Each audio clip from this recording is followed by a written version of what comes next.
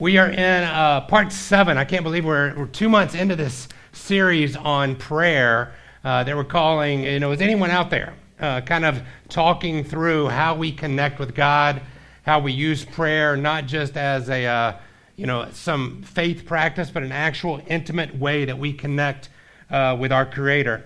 And we talked about all kinds of different prayers and different ways that we've experienced prayer growing up. Maybe for you, your first idea of prayer was a bedtime prayer, or a prayer around a meal, or maybe you grew up in a church that was, a praying church. They just prayed all the time, as every aspect of their church, or just been in a family, maybe where prayer was maybe not present, and you've just seen it. Maybe you've been a part of it now in our church, and trying to figure it out. I grew up, as many of you know, in in church, in a Christian family, so I've been kind of around prayer my whole life, the practice of prayer most of my life. And I remember as we got into probably high school, and we would be in discipleship groups, and they would begin to challenge students to pray and pray out loud in groups.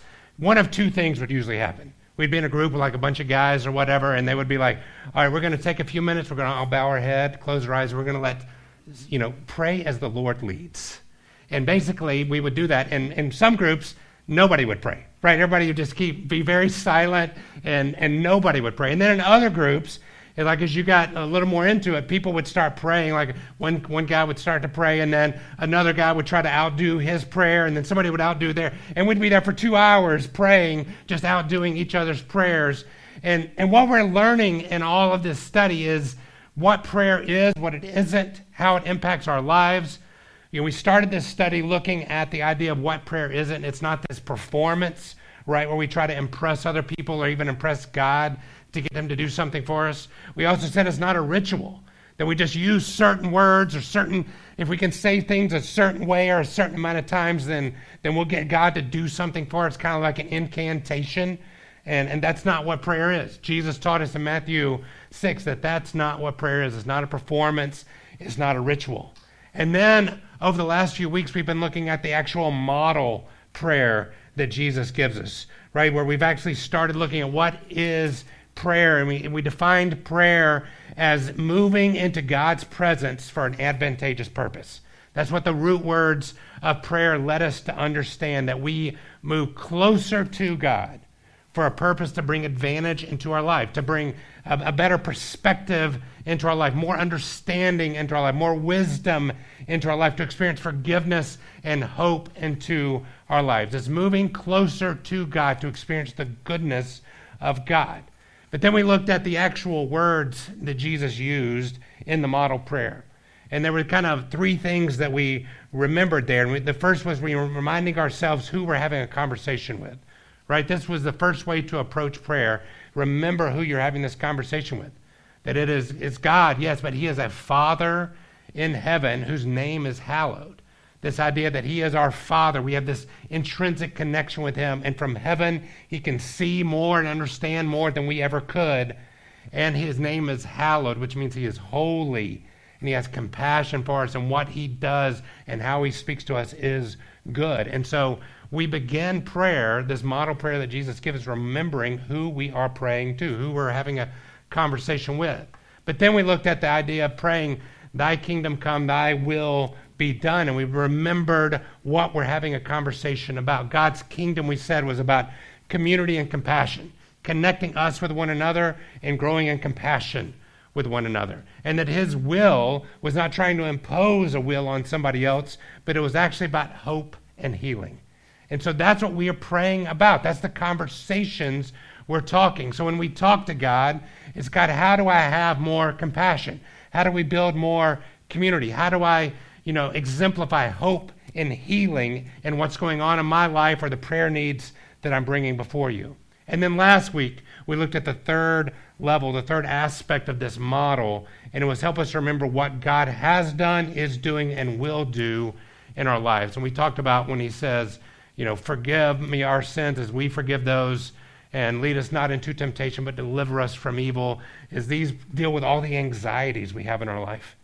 The fear of not being able to be forgiven, feeling like a failure, of not being able to forgive, having unresolved anger in our life, or having unresolved fear in our life about being able to not give in to temptation, our despair in our life when it comes to thinking that evil will overcome us, and how God, as we can look back at our life and see what he's done, see what he is doing, and the promises of what he will do in the future. It's a beautiful model of prayer.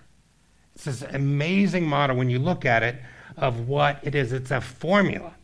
And now as we come to this next section of chapter 11, where Jesus has finished sharing this model prayer, he's now going to use some stories to illustrate to us a few principles about how to put this type of prayer into action in our lives. It's great to know the formulas, but now he's going to show us how to actually use the formula.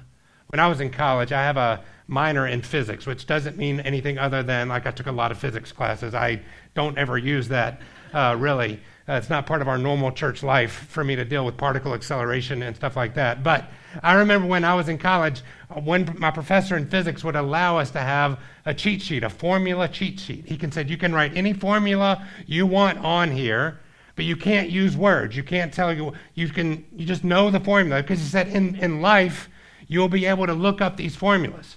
So we would I had an index card. We could use one index card filled with every formula. A equals B, A squared equals B squared, C squared, everything, Pythagorean's theorem, all these kind of stuff that are on there. But here was the catch. You couldn't put on there what it was for.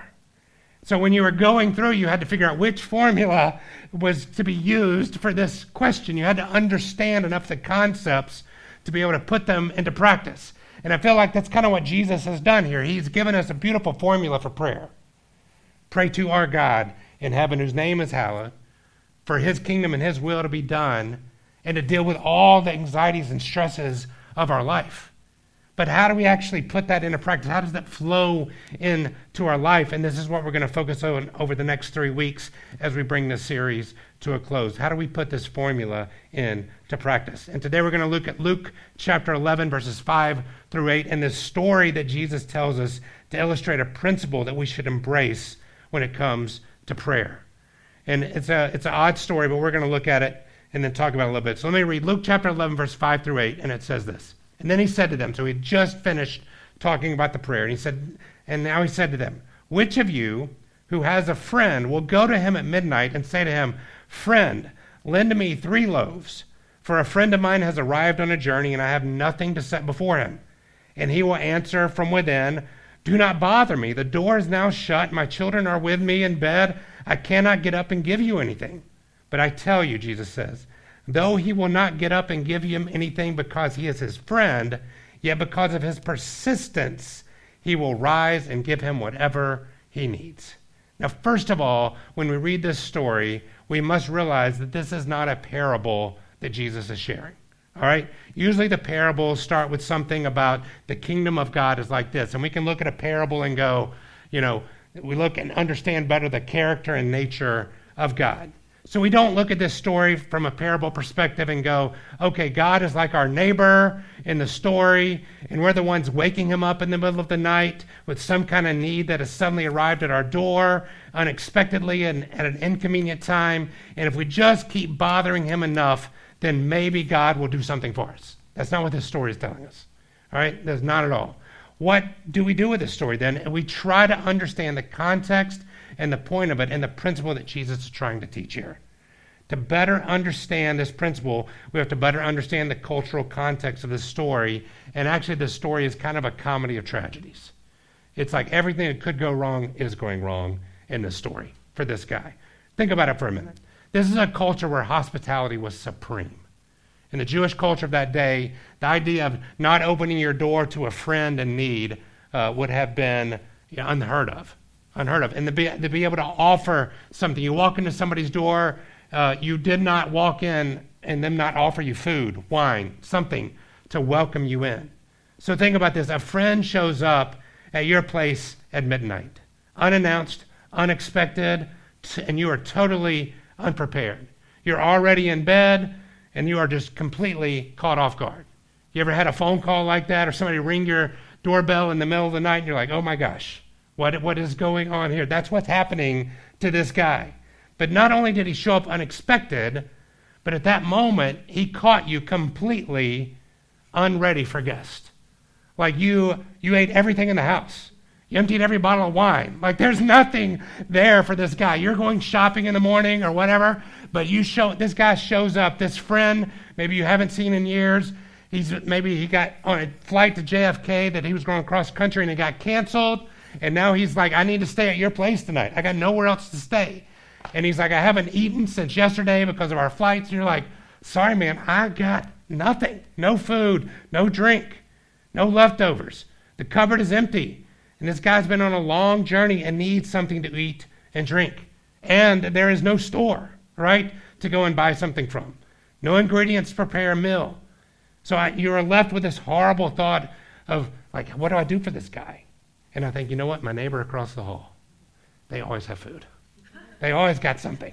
And you're looking at your watch. It's like midnight, 12:30 now, and you're like, all right, I'm just going to go tiptoe across and, like, just barely tap on the door and see if I can get this guy's attention, right?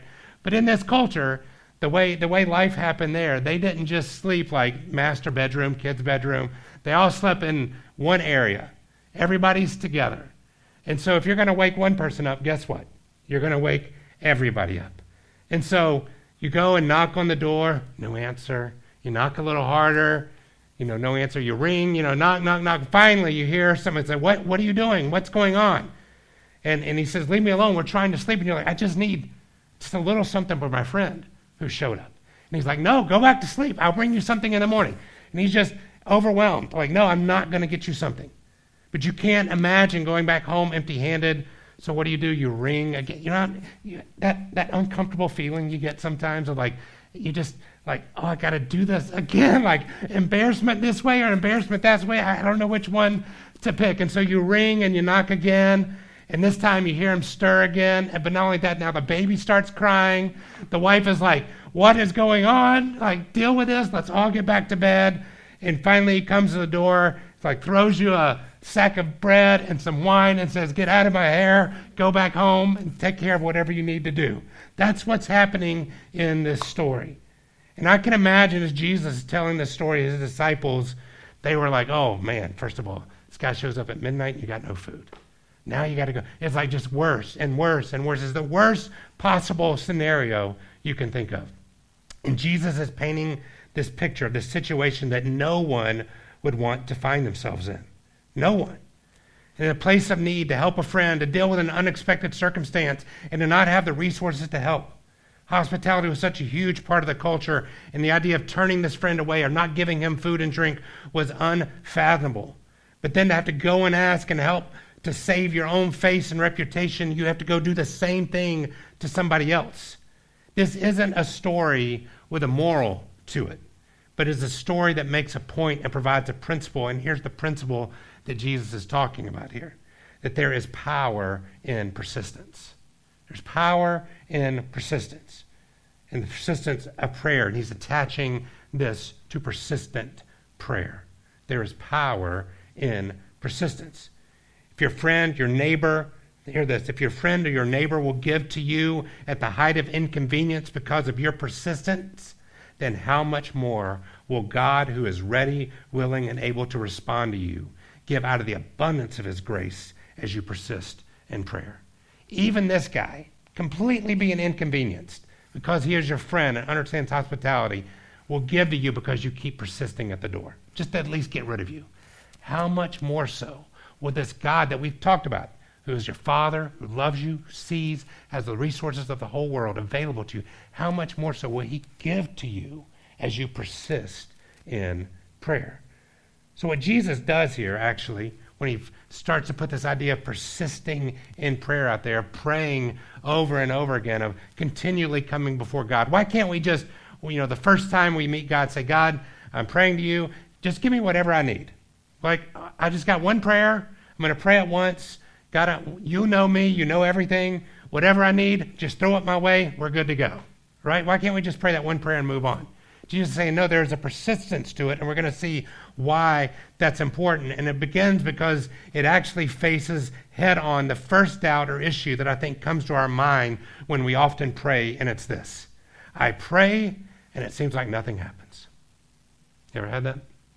Ever experienced that?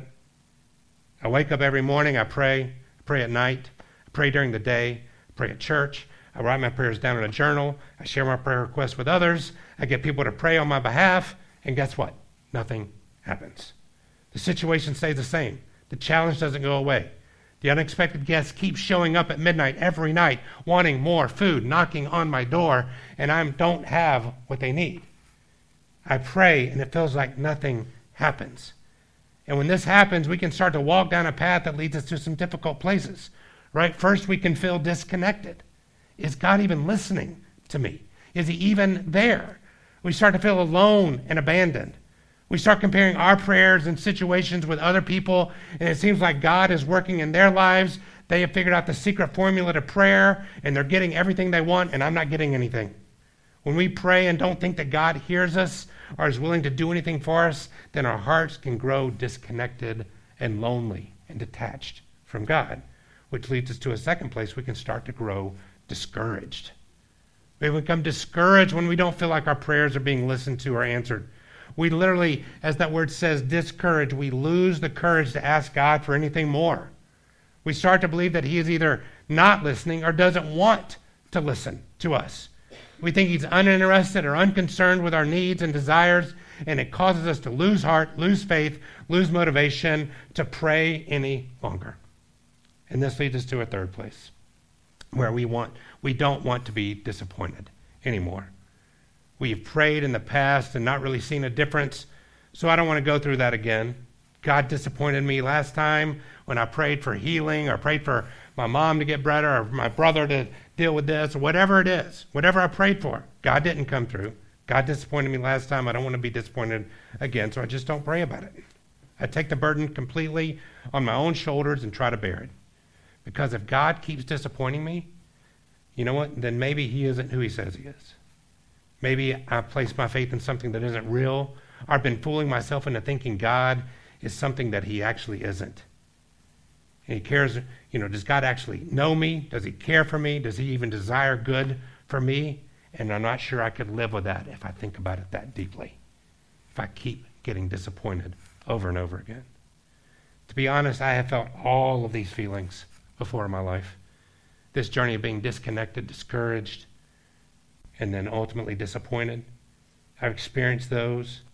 And I'll share a story this morning of where that really took root in my life. If you've been around, you may have I've shared this before, but in 1995, I was a youth minister at a church, and we were at a camp. I was speaking at that camp, helped lead that camp, and it was a Wednesday night. I can remember exactly where we were, and it was a long day, and I went to bed that night. My voice was a little scratchy and sore.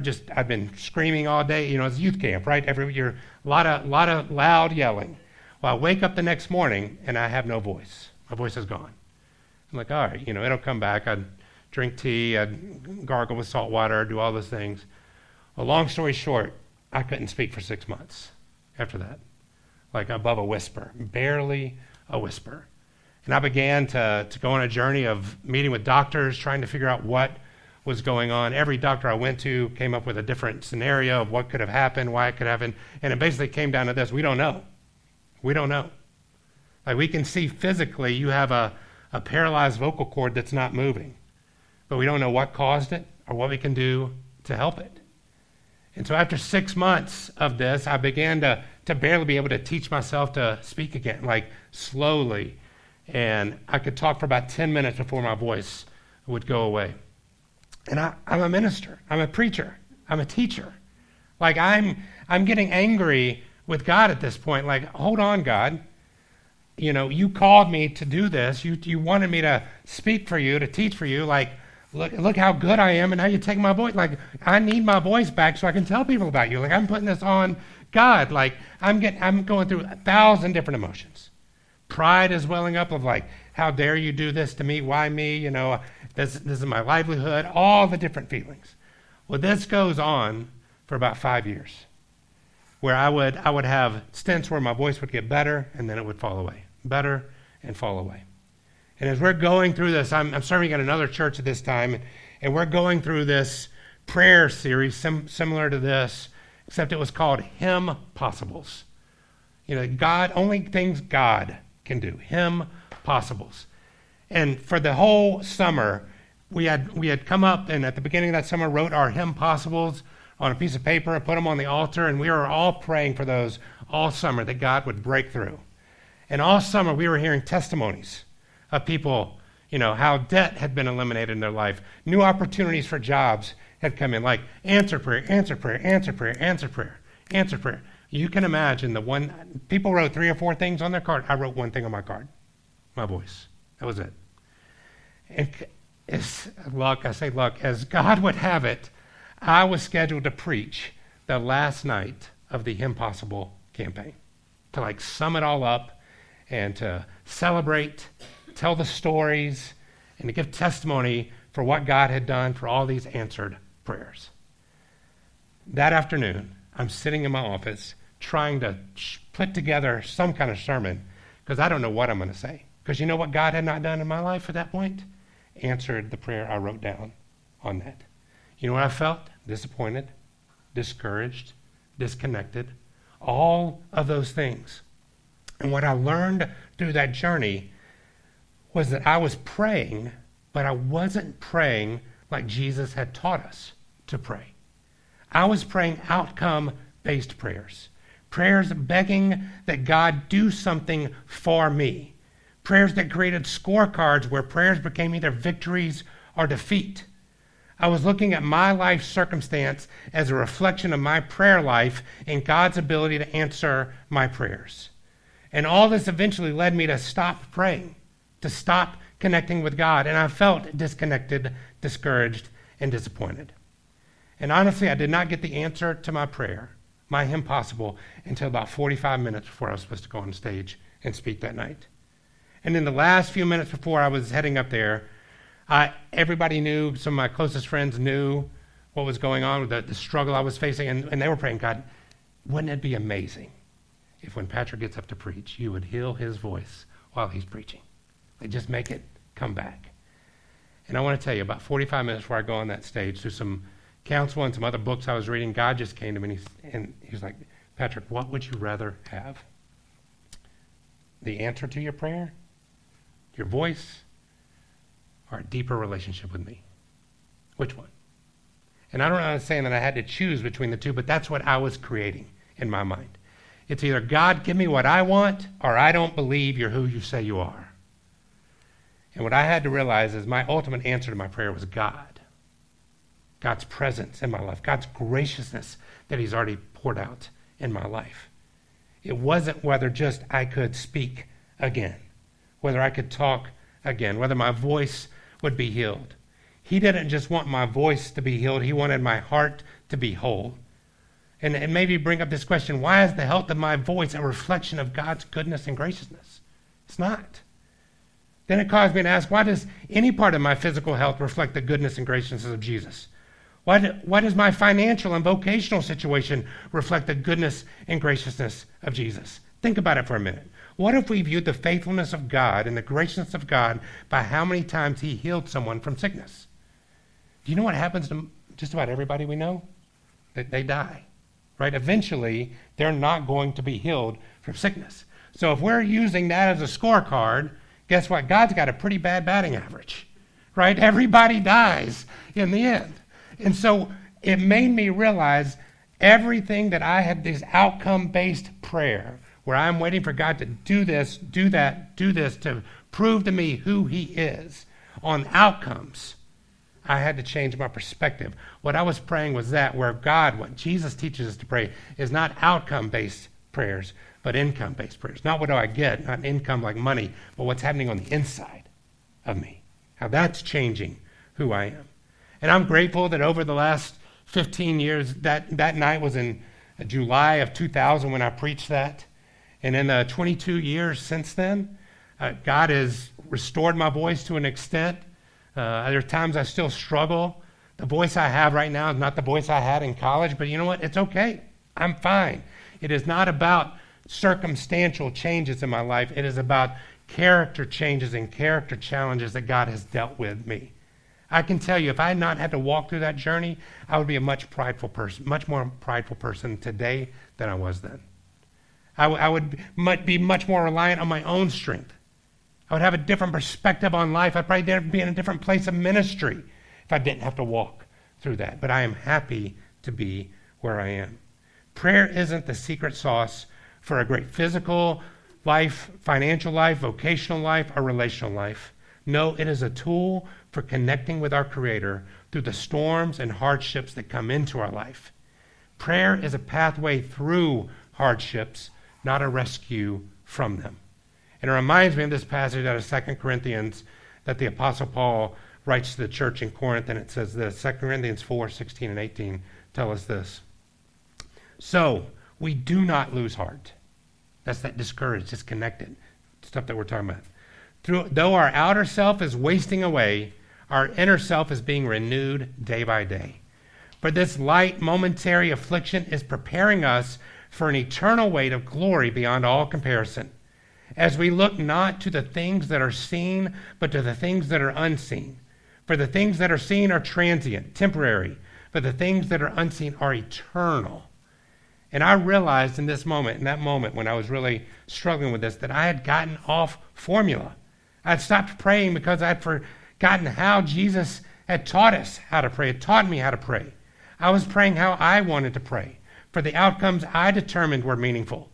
I was praying for my outer self to be restored, not while my inner self wasted away.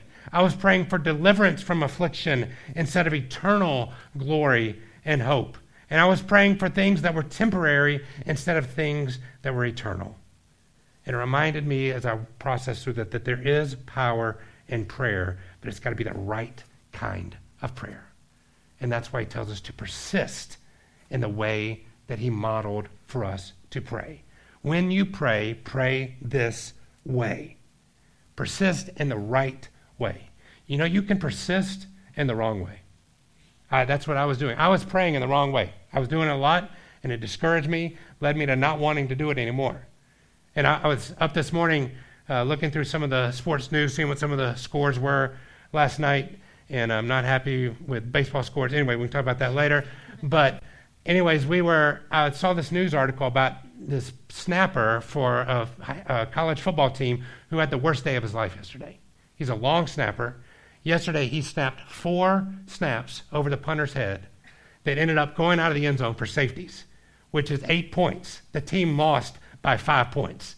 This guy basically, he persisted. He kept snapping, but he was snapping horribly every time, and it was going over the punter's head, costing the game. So just waking up and saying, God, I'm going to pray, is not persisting if we're not praying the right way. And what happens when we don't follow the formula? How do we, end up giving our team a loss or losing things in our life? I think what happens is this. We start to, in our minds, what I call circle the drain. We just focus on the negatives in our life. We put all the focus on our anxieties, where we're failing, where our fears are, where we can't forgive. And we don't invite God into that. When we get off formula looking for outcomes, only outcomes based, we just start circling the drain, looking at all the negatives. Or we start doing this. We start to try to give God direction. Here's how you got to solve this. And we pray for my kingdom and my will to be accomplished. And we ask God to do things against his character and nature and do the way that I want them to be. And third, I think when we get off formula, we start to keep to ourselves. Again, we think God's not interested or concerned, or he's impotent toward our needs and desires. He's just not involved. And so then I just become isolated to myself. So what is the best prayer to pray when we get off formula and we start feeling disconnected, discouraged, and disappointed? It's this. Lord, teach me to pray and keep me praying. Lord, teach me to pray and keep me praying. That's what that's what this starts with, right? This whole chapter starts with, Jesus, teach us to pray like you pray. And as he teaches it, he's now saying, keep praying this way. Lord, help me to be willing to come to you even in the dark of night, when things come into my life unexpected, when I don't know what to do, where to turn, or what to even say. Lord, help me to stop looking to you just to solve my problems and instead look to you to bring healing and hope into my heart and soul. And when we persist in this kind of prayer, realizing God is our Father who sees and knows more and is holy and gracious, and we're praying for his hope and healing to happen in our lives and other lives, and community and compassion to thrive as his kingdom and will are done, and to realize the breadth of his blessings from past to present to future will guide me through the darkest of nights, the darkest of times, then it changes how I pray about what's going on in my life. And here's what I think when we persist in this kind of prayer, it will do. One, it will help me better understand the character and nature of God.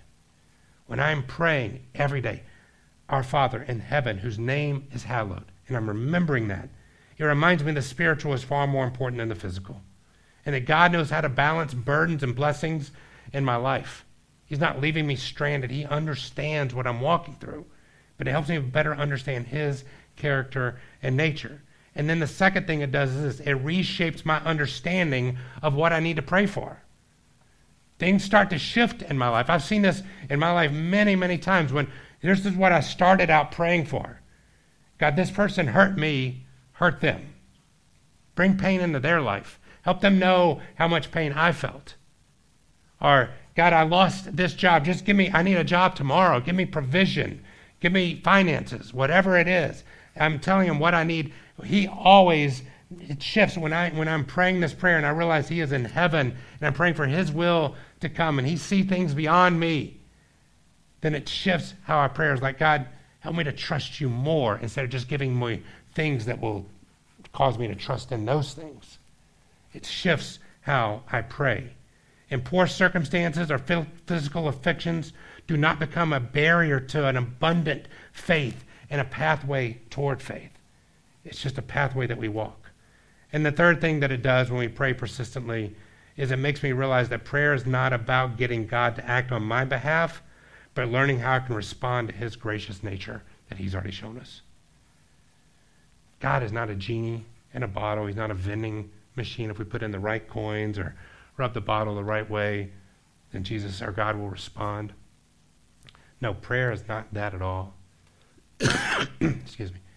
Instead, it is us realizing that God has already poured out everything. God is not holding back from us. We don't have to convince him to pour out some blessings on us. He's saying, instead, lean into me. Remember, what is prayer? It's moving closer to God to help us have an advantageous point of view, perspective. Doesn't mean that he removes us, right? But now I can fight this battle from God's perspective, with God's wisdom, God's knowledge, and God's understanding. The key idea is this.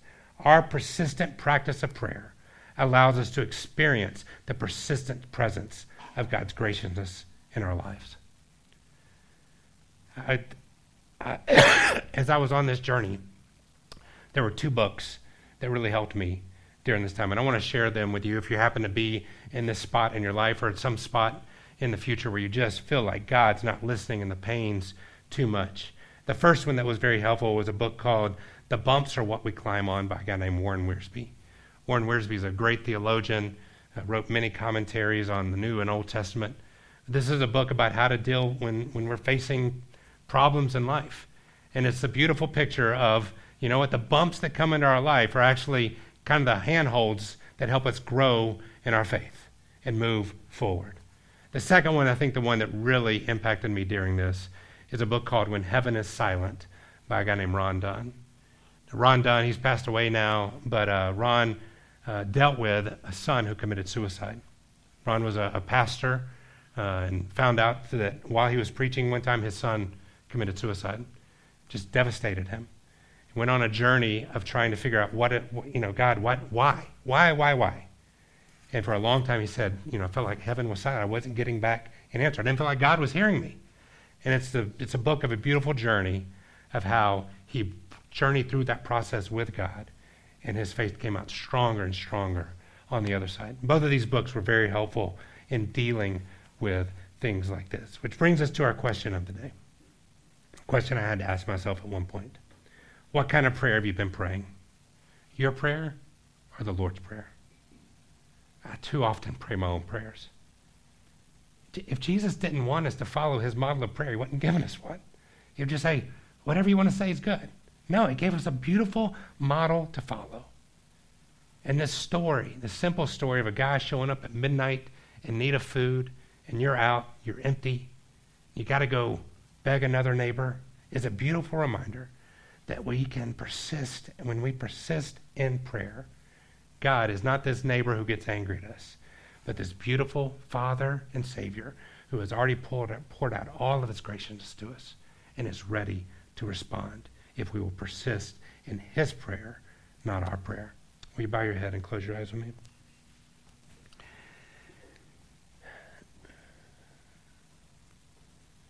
Just in the stillness of this moment, it's easy to say, okay, every day I'm going to get up and recite the Lord's Prayer. That's not what this is about. It's not a ritual, right? It's perspective. It's been passed down from generation to generation, teacher to student, teacher to student, teacher to student, this beautiful model of prayer. It changes our perspective. It moves us into a persistent nature of constantly wanting and desiring to be in God's presence and God's presence to be in our life. So however, there's many different ways. However, you need to incorporate this model into your life. Maybe it's with another person. Maybe it's just quietly, every day reminding yourself you have a Father in heaven who's holy, whose kingdom and will are good for you, and has been, is doing, and will do things for you. Set that as the stage and the lens for your prayers. And then just persist in them. Keep that model going and let God reveal himself to you like never before. Father, it is such a blessing to pray. God, I have had frustrations with prayer over my years, you know. Still today, at times, I feel disconnected or discouraged, disappointed. But God, that model that you give me and to all of us every time has proven faithful to draw my gaze back to you, away from this lie that outcomes determine who you are and whether prayer is effective. And instead, it's the persistence of your presence in our life that's the true answer to prayer. So God, may we feel that today, tomorrow, this year, next year, in our lives, our families' lives, the lives of generations to follow us.